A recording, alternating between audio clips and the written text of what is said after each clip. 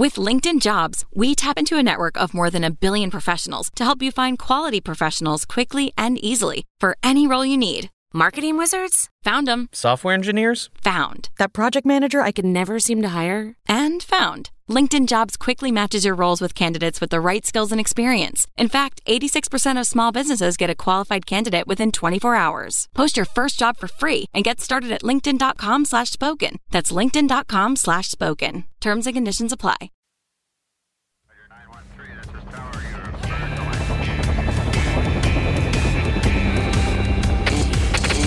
Never quit.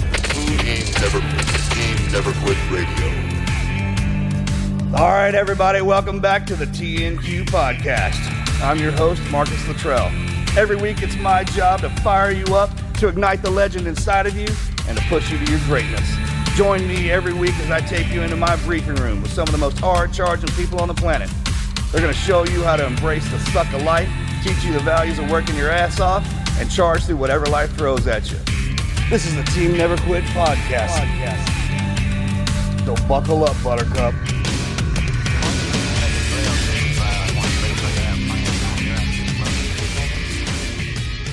Hey guys, welcome back to another episode of the Team Never Quit podcast. My name's Andrew, here with Marcus and Morgan Luttrell. Thank you guys so much for listening to the show, subscribing on YouTube, all the things you guys do to show us love and support all of the guests we have on. If you haven't already, make sure you're following us on social media, Team Never Quit. That way you can be in the loop when we drop new episodes.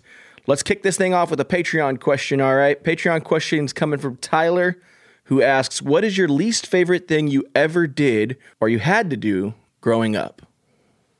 Roof a house. That was the hardest thing we ever did. What did he ask? Least favorite thing. Was it still that? Those are two different things, aren't they? They could be. They could be the same or not. Oh, well, the least thing we'd like to do again. Yeah, it'd have to be that roof in that house. Roof in a house. Arguably the hardest. We were together. Our answer's the same. Most miserable experience. Worse than Hell Week. Worse than combat. I thought we was going to die. Roof in a house. How about you, JR?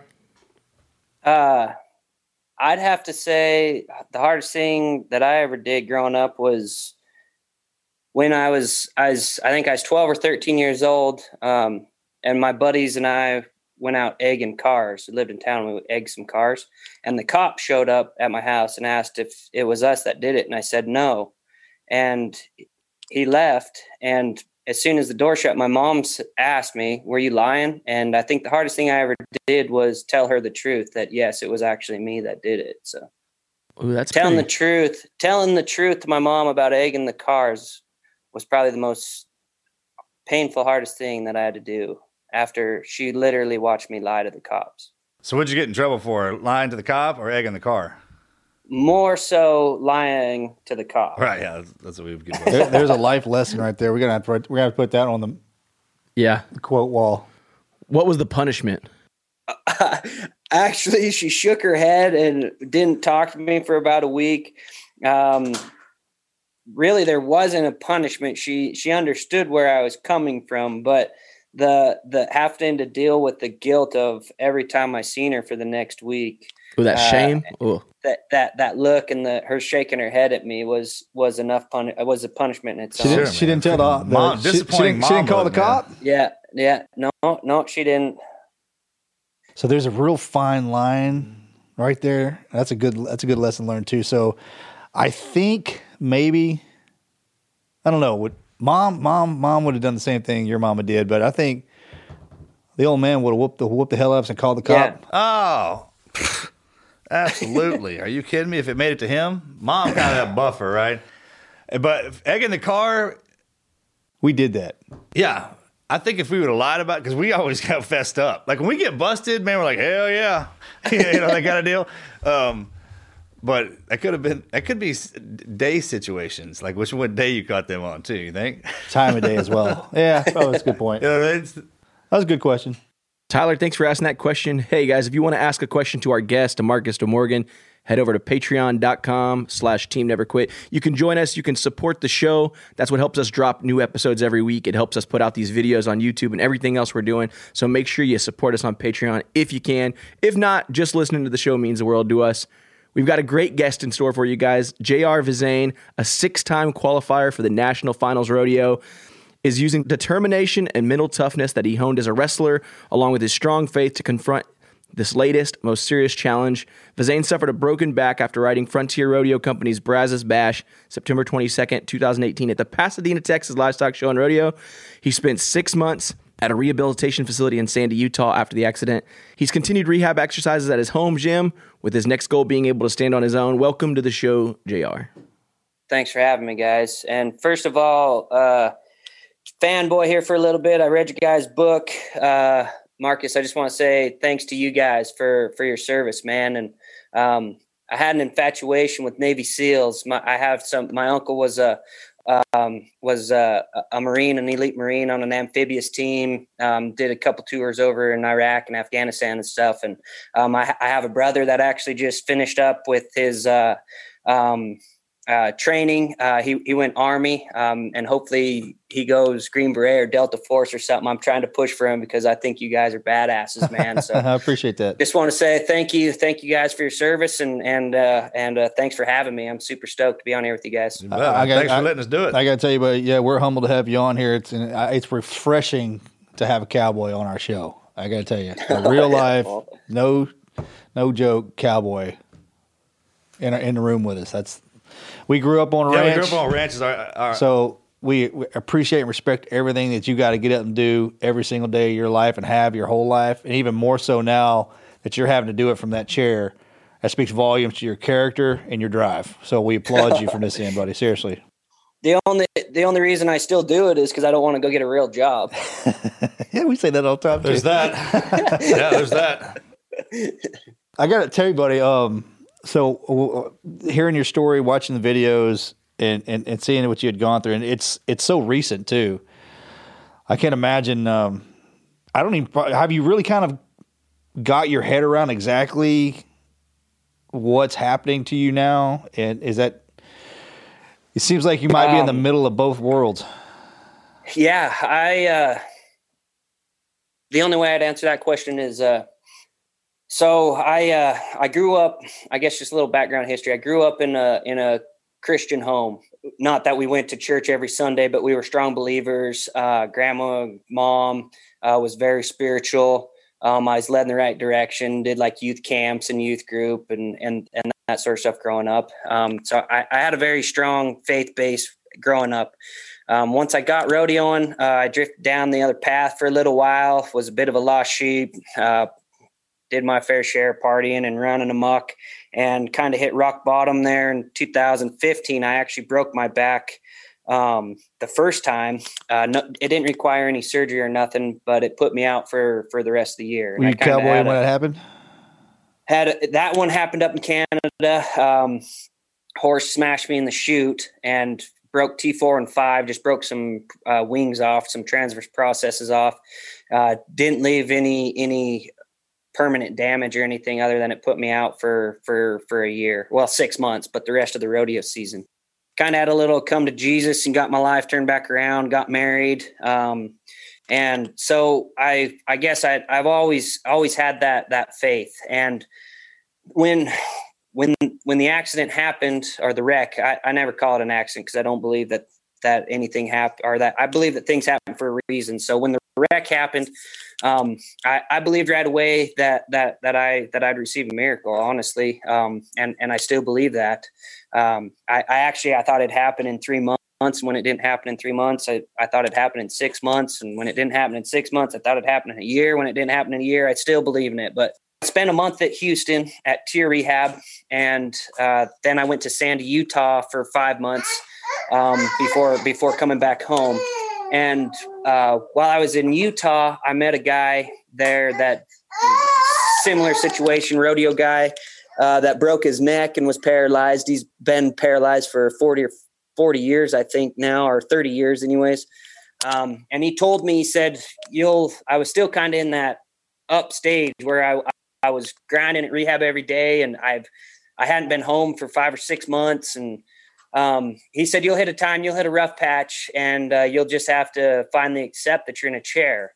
And that really hit me. That really hit home to me, because I have the mindset that I guess I've accepted the challenge and accepted the situation, but I still to this day have not grown complacent with where I'm at. I still strive to get up on my feet and walk.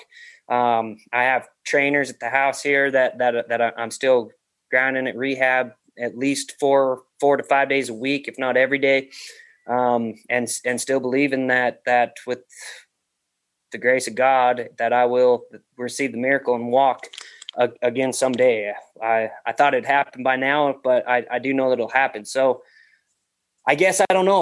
Really, I don't know that. Yeah, I don't know that I've completely wrapped my head around. I guess no. To answer the question is no. I haven't. I haven't fully accepted that this is the rest of my life, because I don't believe that. We're here to help you with that. Absolutely. Can you, for our listeners out there, can you give a background on the wreck and how all this transpired? Yep. So for those that don't know rodeo, our season starts September or October 1st and runs until September 31st. So all the money you win in October, November, December counts for the next year. So you can travel with up to 4 guys and all buddy together, enter the same roadies together. So there's 3 or 4 of us that travel together. And at that year, I was traveling with Stephen Dent, Ty Brewer, and Tanner Haas. And Ty Brewer and Stephen Dent were safe. They had the finals made. And Tanner Haas and I were on the bubble. We call them the bubble. So the top 15 in the world get to go to the NFR, which is being held right now, actually in Arlington. It's just started in Vegas, last right? Night, but it's usually a huge deal. Usually in Vegas. Yeah. Yep. Yeah. It's like the Super Bowl of rodeo. It's awesome. The top 15 in the world. If you've never seen rodeo, it's awesome. It's worth going to watch that. It's rank.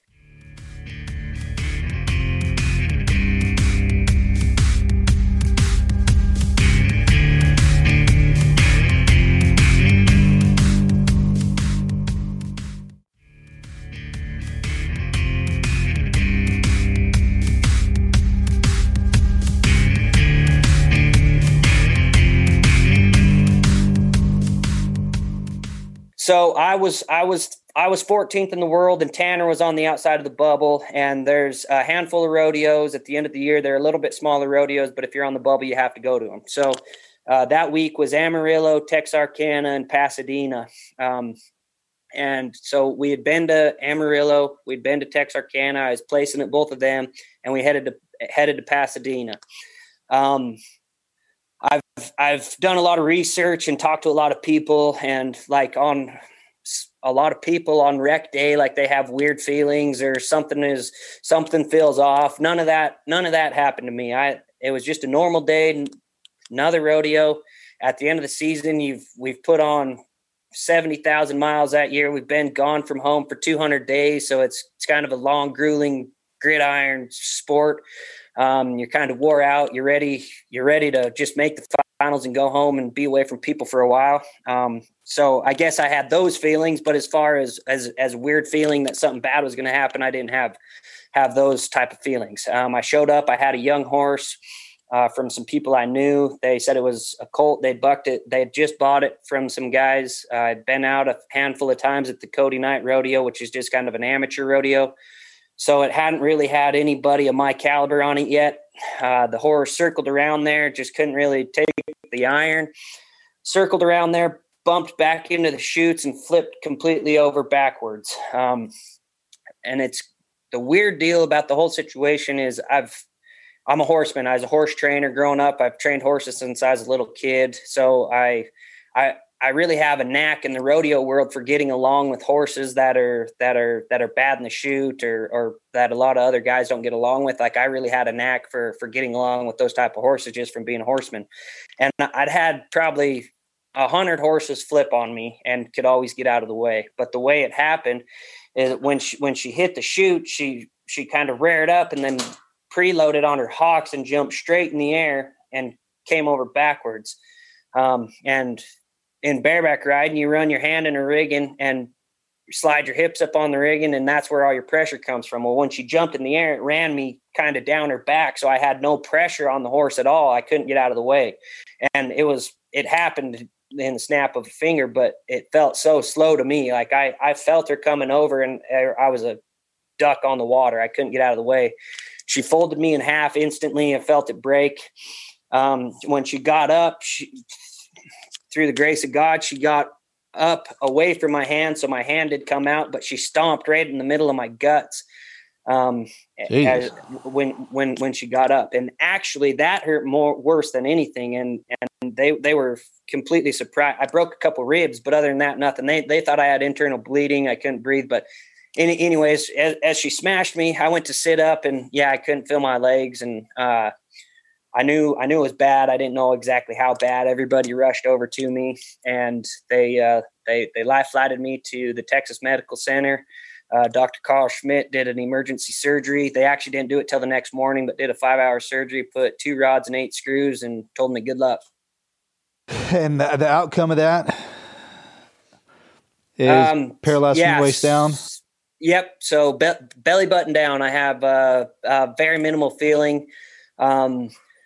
I've gotten like some sensation back as far as like tingling and not hot and cold. I can't feel hot or cold. Like pressure. I can feel like at some spots, like I can feel you tap my knee and like bone. Anywhere that hits bone, I can kind of feel. But as far as like skin, I can't feel like even light touch yet.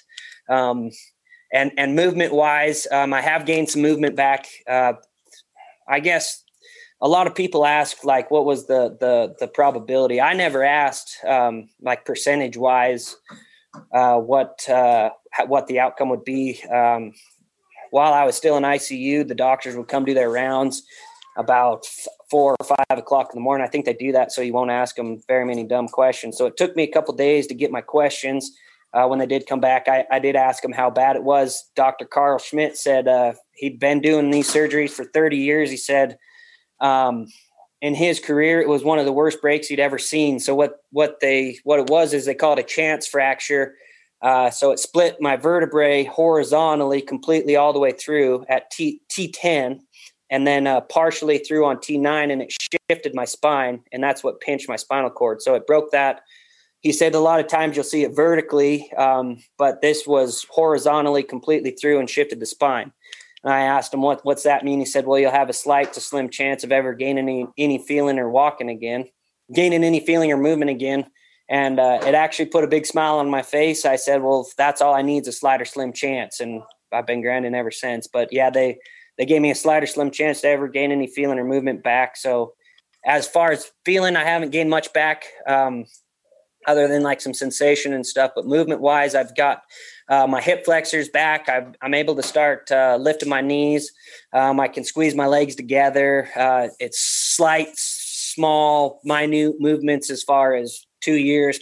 I'm post 2 years past the injury. So yeah, it's very, very minimal, I guess I would say, but dang sure seeing improvement and still working at it today.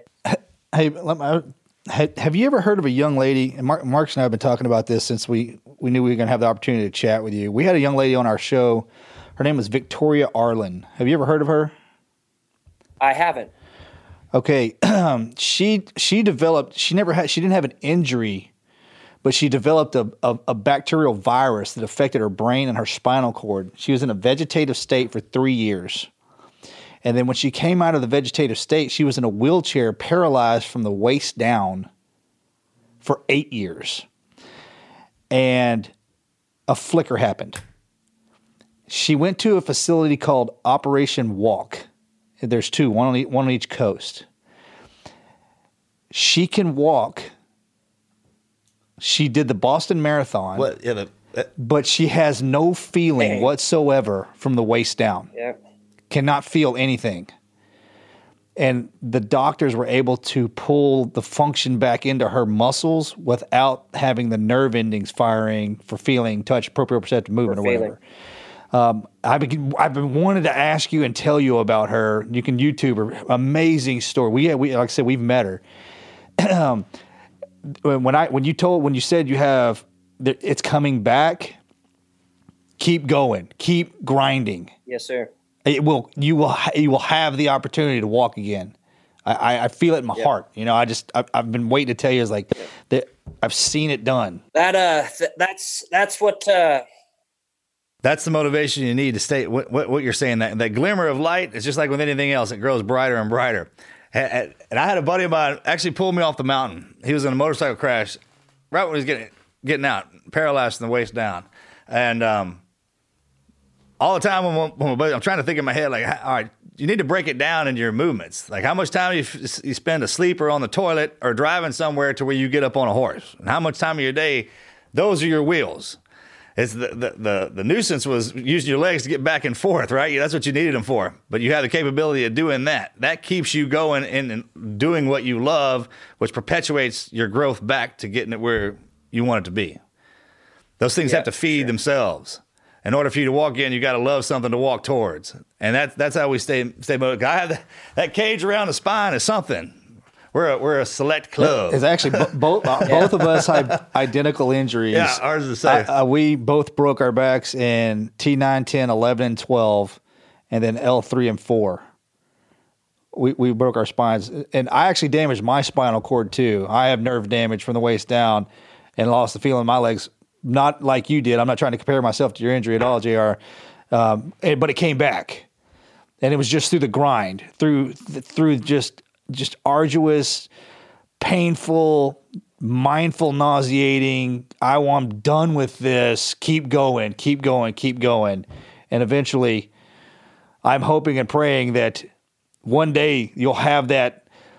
It's like working out. When you start working out and you're fat and out of shape, and you see that muscle definition, you're like, there it is. That's what I'm looking for. And it just drives you even further. I know that's coming for you. Yep.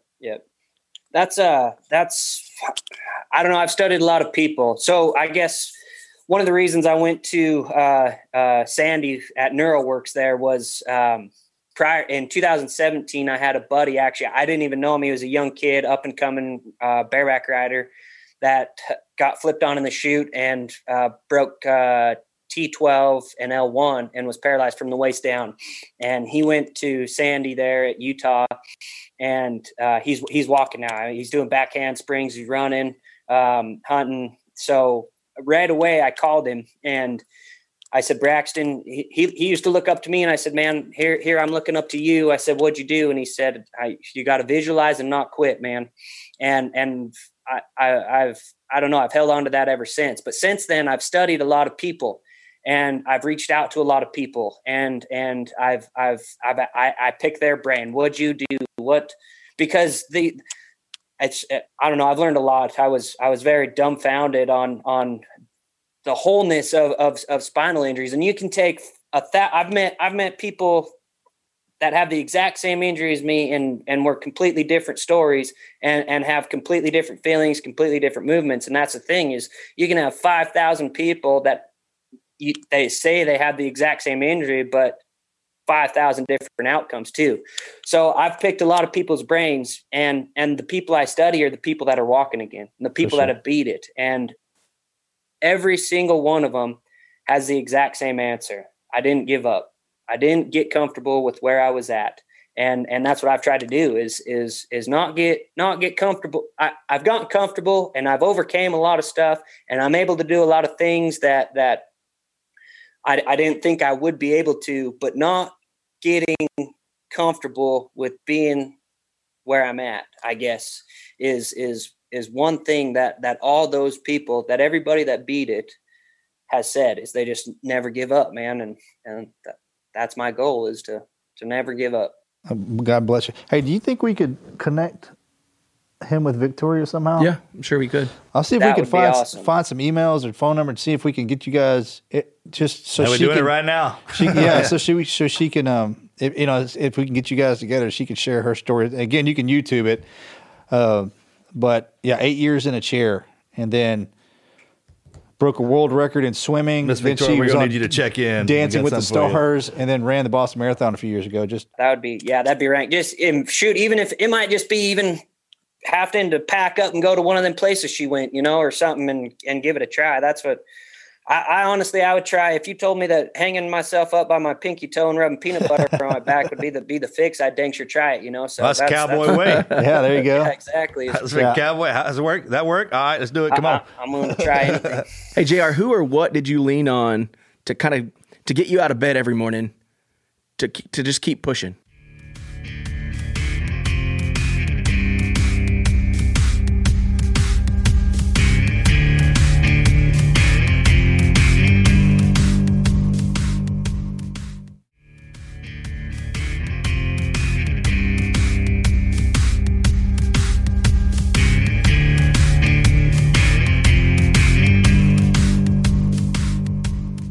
Oh man.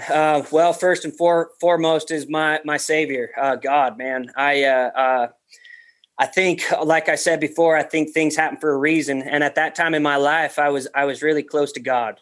I'd kind of been a wild party animal, drinking, kind of living that lifestyle. And I'd come back to Jesus and was starting to lead more people to Christ. And I don't think that any of my past life or prior sins or anything was a punishment from God to me. I believe that the devil comes to steal, kill, and destroy, and I think that he was attacking me. So right away, I put my faith and trust in the Lord. And then since then, my wife, she's a rock, man. She pulled up She got the devastating phone call. She was 23 hours away, so she got on the next flight available. She got to me. I just got out of surgery by the time she got there to Houston, and she stayed with me in ICU. And then as we spent a month at Tier, everybody was pushing her to get a hotel room there close or whatever. But she pulled up. She got one of them lay down chairs and slept right in my room with me. We shared the room with a roommate, but right there at Tier at rehab, she slept right in the same room with me. So my wife has been my rock. My family obviously has supported me, and I guess my wife doesn't get enough credit either. She told me September 1st that she was pregnant with our first kid. So we were expecting our first child September 1st, and my wreck was September 22nd. So she was, of course it was 12 weeks pregnant or something at the time. So, or 2 months or barely pregnant at the time. So she was a rock, man. And then obviously my rodeo family stepped up. We've been blessed beyond measures, man, with not only financially, emotionally, spiritually. We had all my family flew down. They took turns, mom, my in-laws, pards, all my friends, everybody, they all supported us. We're still getting support. I had some guys call me up the other day that they did a bareback ride in school and said, "Hey, we want to send you the money for the school." I said, "I can't accept that." They said, "No, we know how it is. Even though it's been 2 years, we know that the financial struggle never stops. So we need to help our own. We need to help our brothers." So we're still receiving support, man. And then I've gained a huge following since then. Like, not that I'm some multi-billion guy followers, but I had like 5,000 followers on Instagram, and within 3 weeks I had over 15,000. Like, I've had people I don't even know reach out and call me and egg me on. And like you said, other people in similar situations reach out and call. It's been really awesome. What's been really awesome is having people call me and get to help other people and be that motivation to other people, because it's funny because I get all the time, JR, I don't know if I was in your situation, if I'd have the attitude that you have. And I guess I have some special attitude. I don't really know what the attitude is, other than I don't feel like I've changed as a human. My attitude towards life hasn't changed. It's just my goals have changed. You know, I don't know. I've been a fighter my whole life, and my goals changed, I guess. Instead of wanting to win a world title, it's wanting to walk again. But, as a person, I don't feel like I've changed, or my outlook, I guess my attitude hasn't changed. So it's been really awesome for people to reach out to me and me be that inspiration to other people along the way. But man, yeah, I guess instantly I leaned on obviously putting my trust in the Lord and being okay with his plan and his timing, my wife, my family, and all my close pards. Any community, just like the rodeo community, and when we all get injured in that capacity. I mean, you were just leading yourself, just like we lead yourself up the ranks in the rodeo. I mean, there's those the divisions of the guys that get hurt. They got to have those leaders too. Yeah. And when they're turning to you, looking man. to you, I mean, that in itself, all that motivation and that spirit, man, when they throw that on you, that you can feel it. Yeah. I'm like my hometown. So I moved to Montana 5 or 6 years ago, I guess. I'm originally from Wyoming, and that community did a fundraiser for me. And then my town that I live in now did a fundraiser for me. So both communities stepped up. It's unbelievable. I'm so humbled by the amount of support that my wife and I have received, and my family that we have received from just the outpouring of blessings from long lost friends to people I didn't even know, and just so many different people have stepped up. I hope you realize that speaks volumes to the kind of man you are. I mean, we applaud your humility, but I hope that you realize that people are doing that, reaching out to you and asking, how are you doing this? What can you advice can you give? Because you're an exceptional human being. Yeah, you are doing it. That's why. If you stop doing it, that'll stop happening. You know what I mean? No, for sure. I don't know. I'm just a broken man in a broken world trying to serve a big God, man. And right away I said that. I told my wife. She came in, she was crying, and I said, honey, it's going to be all right. I said, God's got a plan, and God's got a greater plan than even we can think or imagine. And honestly, my biggest goal out of this whole situation is to be able to once I get walking again, is to be able to give back to somebody else and be able to help somebody else along the way. And I still strive for that. I have my hard days. Don't get me wrong. I struggle. I get pissed off. I hate the world some days too, but my whole goal is to be able to be that encouragement and inspiration and motivation to others along the way as I continue on my journey, man. Well, you ain't broken. You're battle tested. There's a huge difference. Dang right, man.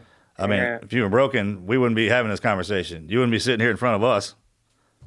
Hey, you break that's a sad thing, actually, too, that you say that, is so many people get in a situation and do break and do get broken and there's a special place in heaven for the cowboys and the ones who take care of the ponies. You know that? Yeah. And the thing is, we're growing up, man, don't show back up with what you got issued. You're not being a cowboy. You better show up, bust it up, man. That's what cowboys. Anybody who tends to the ponies, man, that's the thing. And that world in itself that we occupy and our capacity is different. So when the injuries come in, man, you could tell who's out there and who's truly went out with their boots on. Yeah. Don't ever look down at it. You can't look at that any other way. Better to wear out than rust out. Amen, man. Yeah, no, for sure. JR, how's life on the ranch post accident? Oh, it's so crazy, man. It's so fun. See, it's hard. It's I was a very capable human being. That's been probably my hardest struggle, is accepting help and asking for help.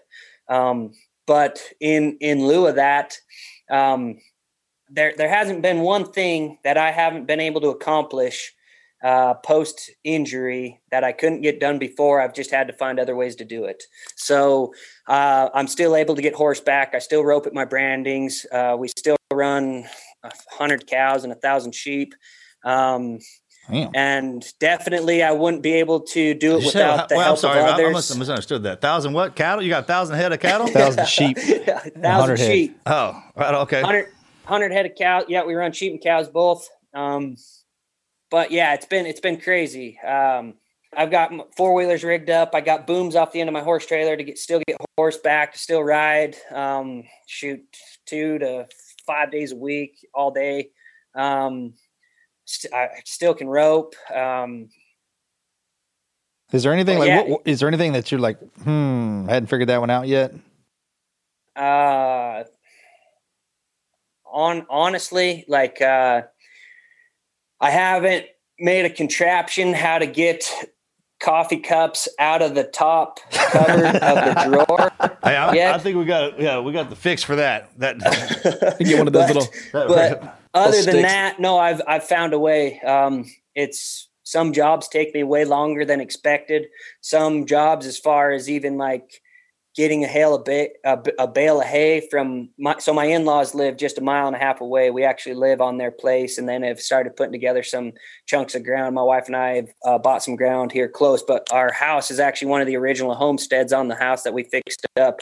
Had some crews come in after the wreck. We had some crews come in and do an addition for us and stuff. But our house isn't even wheelchair accessible per se. Like, other than I have, we built like a little front porch that has a small ramp to get in the house. But other than that, like, I don't even have a bench in my shower. Like, I still have a portable bench that we use. Like, we didn't even set it up for wheelchair accessible. So, but like getting a bale of hay from my in-laws house down to here, like, it might take me 3 hours compared to 10 minutes. But no, I think it takes most guys that long to get to their in-laws house. Just putting that out there. Yeah, Isn't maybe, that right? but I don't try and slide something past us, man.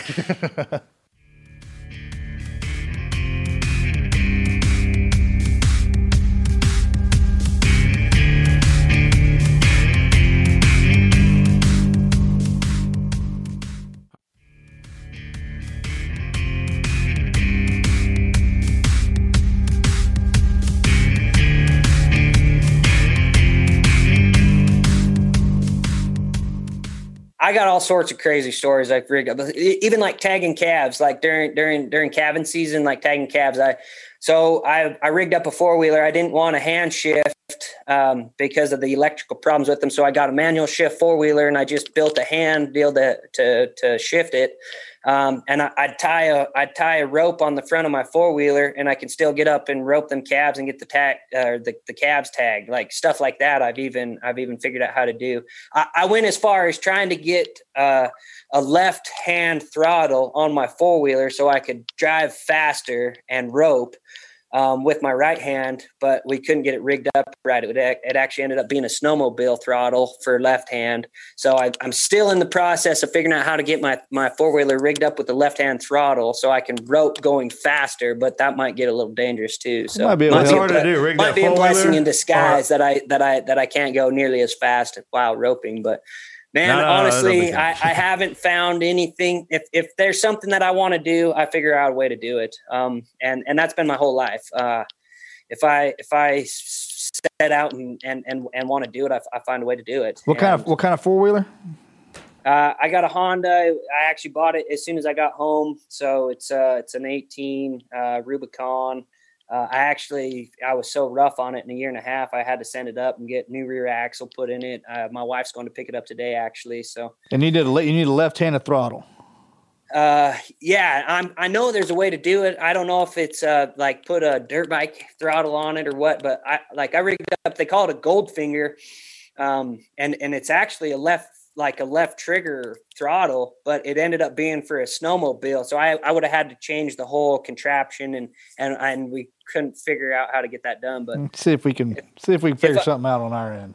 If I could figure out how to get a left-handed throttle on that thing, I'd be deadly with a rope on it. All right. And if it's too hard for us to figure that out, learn how to rope with the other hand. That's what I started doing, was starting to rope left-handed. So obviously you have a goal to be able to stand again and walk again, but what about rodeo? Do you have any intentions to get back into rodeo? There's no way your wife let you do that. No way. No way. It's funny. I've really thought about that. And so, like, the NFR just started last night, and my wife asked me, she said, does it make you sad, or do you have sad feelings about that? And my honest answer was no. I went and helped do a rodeo school here the week before Thanksgiving, and some of those kids asked me, man, do you miss it? And honestly, I think the obvious, if I was still capable and still willing, that's probably what I still would be doing. But as far as missing it and having that, oh my gosh, my life sucks because I'm not rodeoing, I don't have those feelings. What I do miss the very most is being able to train horses like I used to could, I guess. I have found ways to do some horse training and some higher end stuff and training my own horses more off voice command and being able to rope again and that sort of thing. But taking a colt and starting a colt from the ground up is my ultimate passion. And post rodeo, my goals were to get into reining cow horse stuff and go to the NRCHA shows and start doing working cow horse things. So as far as rodeo goals, I think as soon as I get able and capable enough, that's where I would go towards that direction versus rodeoing again. Man, there's no way I could leave my boy at home for 200 days and not be home. I don't know. I tip my hat to those rodeo guys that go rodeoing and leave their kids at home, because there's no way I'd be able to leave my little boy and wife and stuff at home like I used to.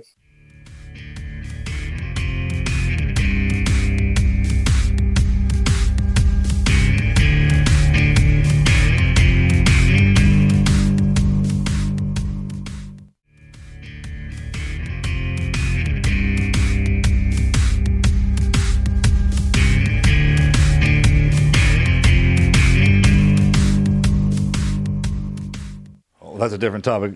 Yeah, we can go down that road. I want to be right about this stuff, right? Like your day-to-day, the actions that you do kind of deal, that's what people need to hear. I mean, it's this overview stuff's great. But when you were talking about like with the ramp at the house and the shower, it's like when those make your life easier. Yeah. If there's a difference between not being able to do it and sustainability and just with ease. And that the practice, having to do it the hard way, and then you get the easy way. And same like with being a young cowboy. That's how, when you become an old cowboy, get your ass handed to you, and so the young ones can come up and do some of that stuff you're talking about. The hardest thing to do is stop when you're living on a ranch and doing what we're doing, is if we're not doing anything, something's not getting done.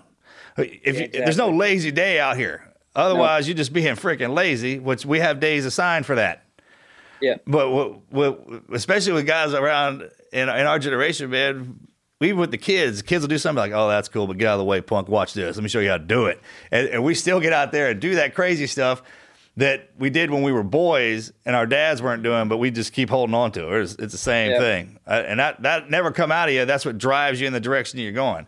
And if my mama ever heard you say that you can't train horses in any direction, trust me, you can. I mean, there's never been a rider that hadn't been throwed, never been a horse that hadn't been rode. I mean, that kind of deal. So it's, man, just keep. Yeah, no, I've learned to started getting my horses to lay down on cue, some of that stuff so I can get on, going off voice commands, more say, like that sort of thing. So yeah, I definitely, I had to swallow the hard pill, of it definitely looks different and stuff is different. I mean, I'd be lying to you if I told you that even the ranch life wasn't different than what it was before. It's definitely different. It's changed 180%, but that's my passion. I don't want to go get a real job. It's been something that my wife and I have a passion for, and we do, and we've definitely found ways to do it and get by. So I do rely on help more, but there hasn't been anything, even as far as cutting strings on the big round bales and putting the horse feeder on. Like, there's been days that I do that myself. So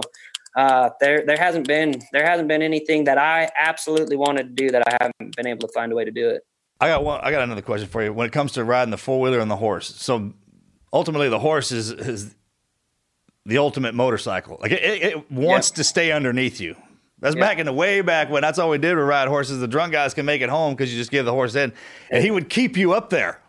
I mean, that's the beautiful thing about a motorcycle four-wheeler, man. They'll pitch you. They didn't even care, right? Do you find it? I know that's the beautiful thing about when you harmonize with the way y'all ride.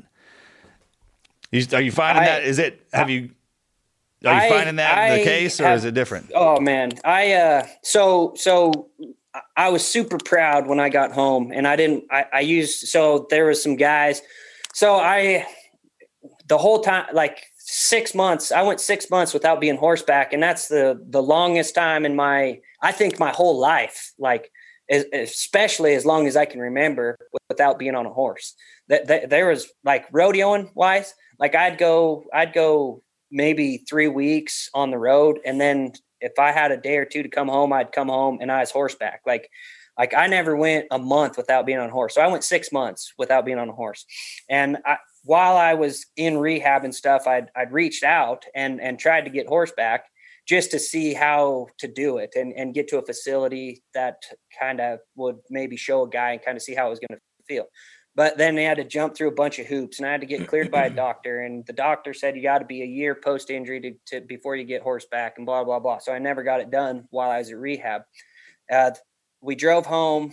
I don't remember the exact day. It was the first part of April, but anyway, it was on a Friday, and Saturday I was horseback. So, but I was too proud. I'd reached out to some guys. They had some saddles with some high backs that help support your, balance wise and stuff. And I was too proud to do any of that. So I had an old roan mare. We stepped her over to the back of a flatbed with my regular saddle, hoisted me up and put me on.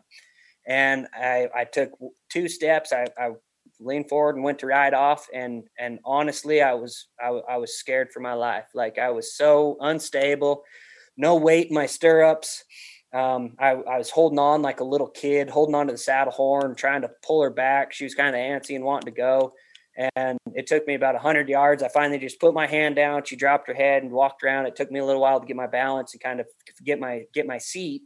And I went around the pasture and came back to the house. And so since then, I did end up I rigged up a seat belt. So I have a seat belt, but I ride my normal saddle with a seat belt. Just actually, the seat belt is just for my mind so that I can actually lean off there and rope something without falling off. But I definitely, I've progressed a lot in how well I can ride, but it did take me a while to get that balance and it's almost completely backwards from correct riding. Like I really got to sit down in my saddle and kind of lean back instead of leaning forward.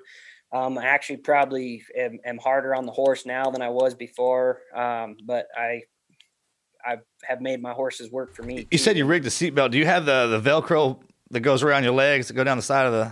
Nope. I literally took a flank strap buckle. So what they use for rodeo flank straps, that when they pull it, the flank falls off. I have that as a quick release in case I do get in a jam and need to let it go, but it's just a piece of leather with a buckle that goes over my waist. No Velcro around the stirrups. I do rubber band my feet in the stirrups, say like if I'm going to be loping or roping or something, just so my feet don't bounce out of the stirrups. But just literally just a 2-inch wide leather strap that goes across my waist that I buckle down just to keep me in the saddle. You find that your ponies are kind of receptive that there's something else going on up there? Oh my gosh, man. It's, I don't know how much time we got, but I got another crazy story. So I have this buckskin mare. She was a 5-year-old. I traded my wife's grandpa for her. I'll try to give you the short version of the story, but she wasn't necessarily a bronc. Like, she bucked the first day I rode her, but other than that, she wasn't really a bronc per se, but she was always really watchy and kind of catty and always kind of snorty. And I cabbaged onto her like she was my horse. Like, nobody else rode her. I didn't plan on selling her. She was just my type. She's strong. She's little but mighty. And I got her as a 5-year-old. I rode her all fall, all spring. So she'd gotten pretty broke, but still like catty, watchy, snorty, just my horse. She was with the brood mares during the wreck, so we just kicked her out to pasture. So she'd been out for 11 months.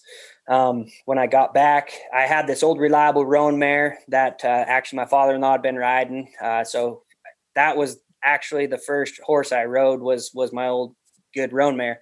But this buckskin, I just wanted to see if there was any way possible that I could ride her again. So I'd kind of asked a few people, hey, would you put a ride on her? Hey, would you put a ride on her? And kind of kept getting brushed under the rug. And they're like, no way, there ain't no way, she'll buck, blah, blah, blah, blah, blah. So she'd been out for 11 months. My brother-in-law and all my in-laws were at a rodeo. I was up at where my leather shop is doing some leather work about 3:00 in the afternoon. And I decided I'd gathered her. So she was at the house. Out in the pen with all the broke horses. So I decided I was going to go see if I could at least get her caught. If I could get her caught, then and get her saddled, then when Sage, my brother-in-law, got back, that he had no way that he could tell me no anymore. He'd have to ride her. So I went out there in my wheelchair with a bucket of grain to halter. Like, she was a little standoffish. She wouldn't come to the grain. So I got her gypped in a small pen, her and the roan mare, and kind of got her backed in the corner and back up, and she'd kind of run around the pen and wouldn't let me catch her. And the roan mare was just head over my shoulder, eating the grain. And I was kind of pouting. I was like, well, maybe this is just God's way of telling me that I can only ride the roan mare. So I put the halter on the roan mare and I went to lead her out the gate. And I got to the gate and I was like, you know what? Piss on it. I said, I'm going to do whatever it takes. So I let the roan mare loose, got back in the pen. It was just me and the buckskin. I shook the bucket of grain. She wouldn't come up to it. So I got her gypped around, got her gypped in the corner. I'd back up, let her walk to me, go forward. She'd go around. I'd run her around, get her in the corner, stop her, let her face up, back up. Got to where I could brush her on the shoulder, got to where I could brush her on the neck. I threw my lead rope over her neck and she melted. It was instantly. Like, I've had a lot of connections with a lot of horses in my life, but it's always like, you better do this or else type connections. And this was a completely whole different horseman connection, man. I knew she was fine. And I swear to you, it was like she knew that something was up. And I let her in the barn. I shuffled my saddle off the top rack, got into my lap. I wheeled up to her. Mind you, she's been out for 11 months and like kind of a snorty, watchy, ouchy horse. I'm in the danger zone, right at her back flank. I get my saddle hoisted up on her. My wife calls me. She says, what are you doing? I said, well, I just got this buckskin mare caught. She said, you're lying. You're in the house taking a nap. I said, no, I swear to you. she says, hold on, I'll be up there in just a minute. So she gets up there and she's like, well, what are you going to do? I said, I'm going to ride her. She said, you're crazy. There ain't no way she's going to buck. I said, no, she won't. I swear to you. I said, she's fine. She said, all right, well, let's see. Let's get her out here and lunge her around. So I lead her out. I go to put my bridle on her. I literally touch her on the neck and she drops her head, grabs the bridle, lets me bridle her. I've never lunged this horse a day in my life. I've whacked a saddle on her, stepped on her and rode off. And I've never lunged her a day in my life.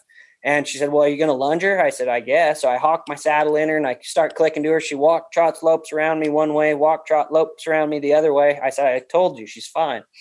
She says, all right. She really, my wife she couldn't tell me no. So I had her lead her under the tree for me. I hoisted myself up. She let her under me, sat down and rode off like she'd never had a day off. So I actually have, I have a couple. I have 2 or 3 horses, but they definitely take care of me. I don't know. It's weird. It's a connection I've never felt before with a horse. Like, but yeah, I definitely think they know that something's different. Obviously, like we've had to make connections, like different cues to side pass, different cues to rope, different cues to go faster. And they have melted to me and changed to me and my style and my riding, to take care of me. So yeah, I definitely think that they know something's up. Until you actually see that, you can't appreciate it. No, the ponies are the best, man. They're just like, all right, yeah. We don't have a language, we'll figure one out.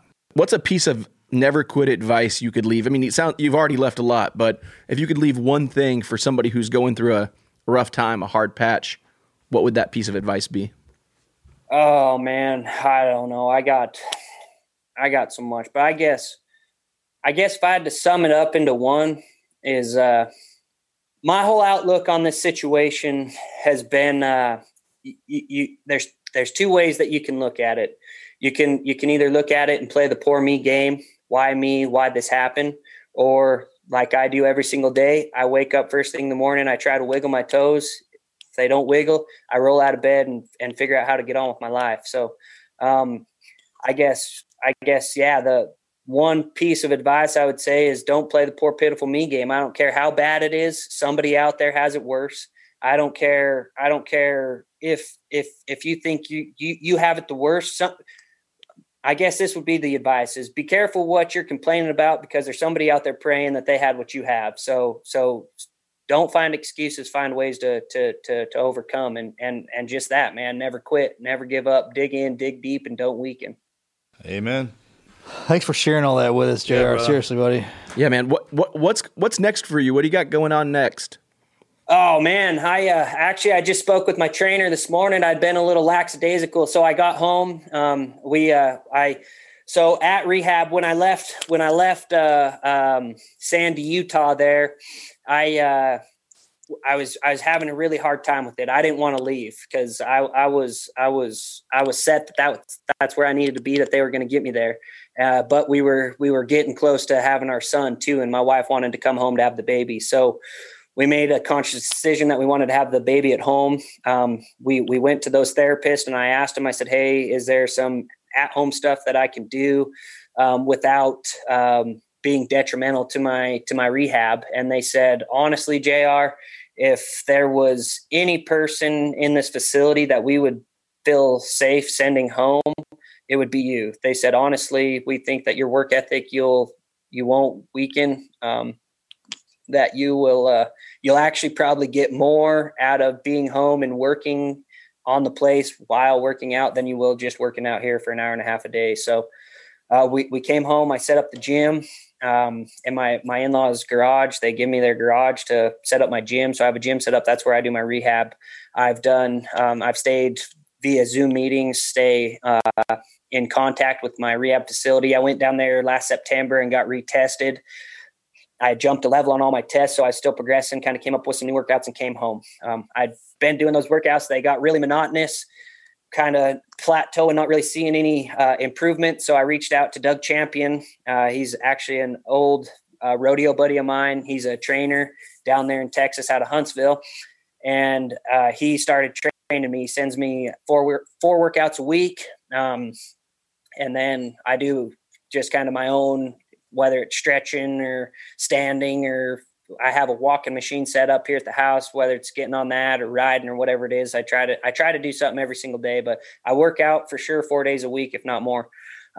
So I've been doing that. I just talked to him. I'd gotten a little lackadaisical. I'd missed some workouts, got busy and told him, hey, excuses are like assholes and they all stink. So I ain't throwing out any excuses. So I set a goal for December to not miss any workouts. And I'm waiting to get into a trial deal back in Houston for an exoskeleton trial. It's a 6-week trial deal, to go try one of the exoskeletons. I was supposed to go this spring, but due to COVID, it's been getting pushed back. So I've just been waiting for the go ahead, to get to go down there. So I'm going to go down there as soon as that opens up. Go ahead. Yeah, come on down. Yeah, no kidding. Seriously. Yeah. I call them once a week asking if I can come down. Let's see what else. I don't know. I did some stem cell therapy. I went down to Panama City, Panama in February and did some stem cell. They said to give it a year before I go do another dose of that. So February will be a year. At the end of February, I guess the 1st of March will be a year since I tried that. So I guess see if that's something else we want to go try another dose of, or I know I've been looking into some like the epidural stimulator stuff. There's some trials in the States that I've been signed up for, but you're just on a trial list. So there is some out of country. There's some other places that you can just go buy one, I guess, lack of better language there, but you can just go pay out of pocket to get one. I've been looking into some of that research. But other than that, no, man, just I guess what the motto of this podcast is, never quit. I'm just going to keep striving. I got a little boy that's 1.5 years old. Enjoy every minute of that. Try to be the best husband I can be, the best father I can be, and make the best version of myself as I continue on this journey. That's awesome, man.